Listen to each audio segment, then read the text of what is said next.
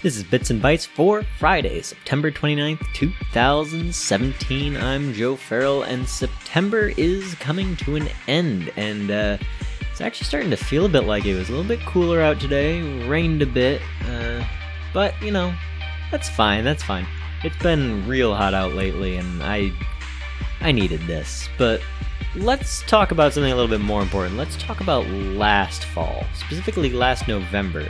So last year, Nintendo had a bit of a problem on its hands in the form of the NES Classic.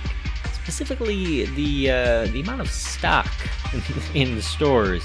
So, needless to say, Nintendo fans were a bit, we'll say, cautious regarding optimism around the Super Nintendo Classic launch.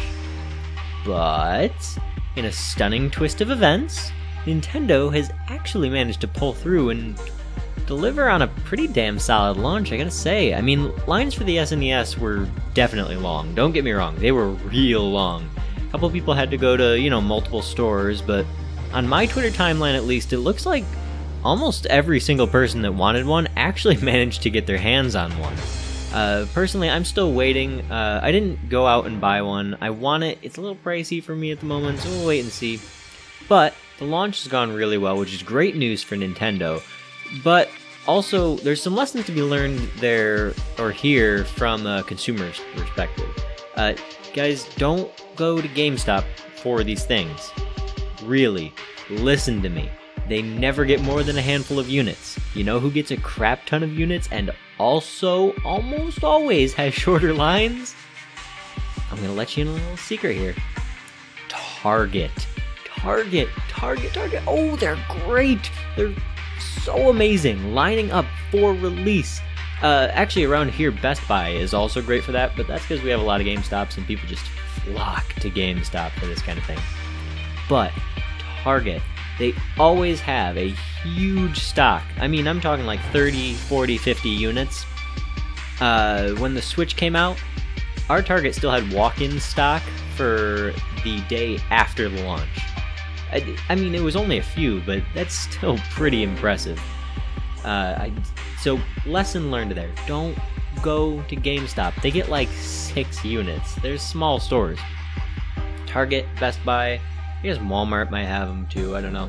I don't actually go to Walmart pretty much ever. Anyway, moving on. The reviews on Cuphead are finally in, and they are just damn fine, and that makes me feel so good. I was so excited for this game when I first saw it.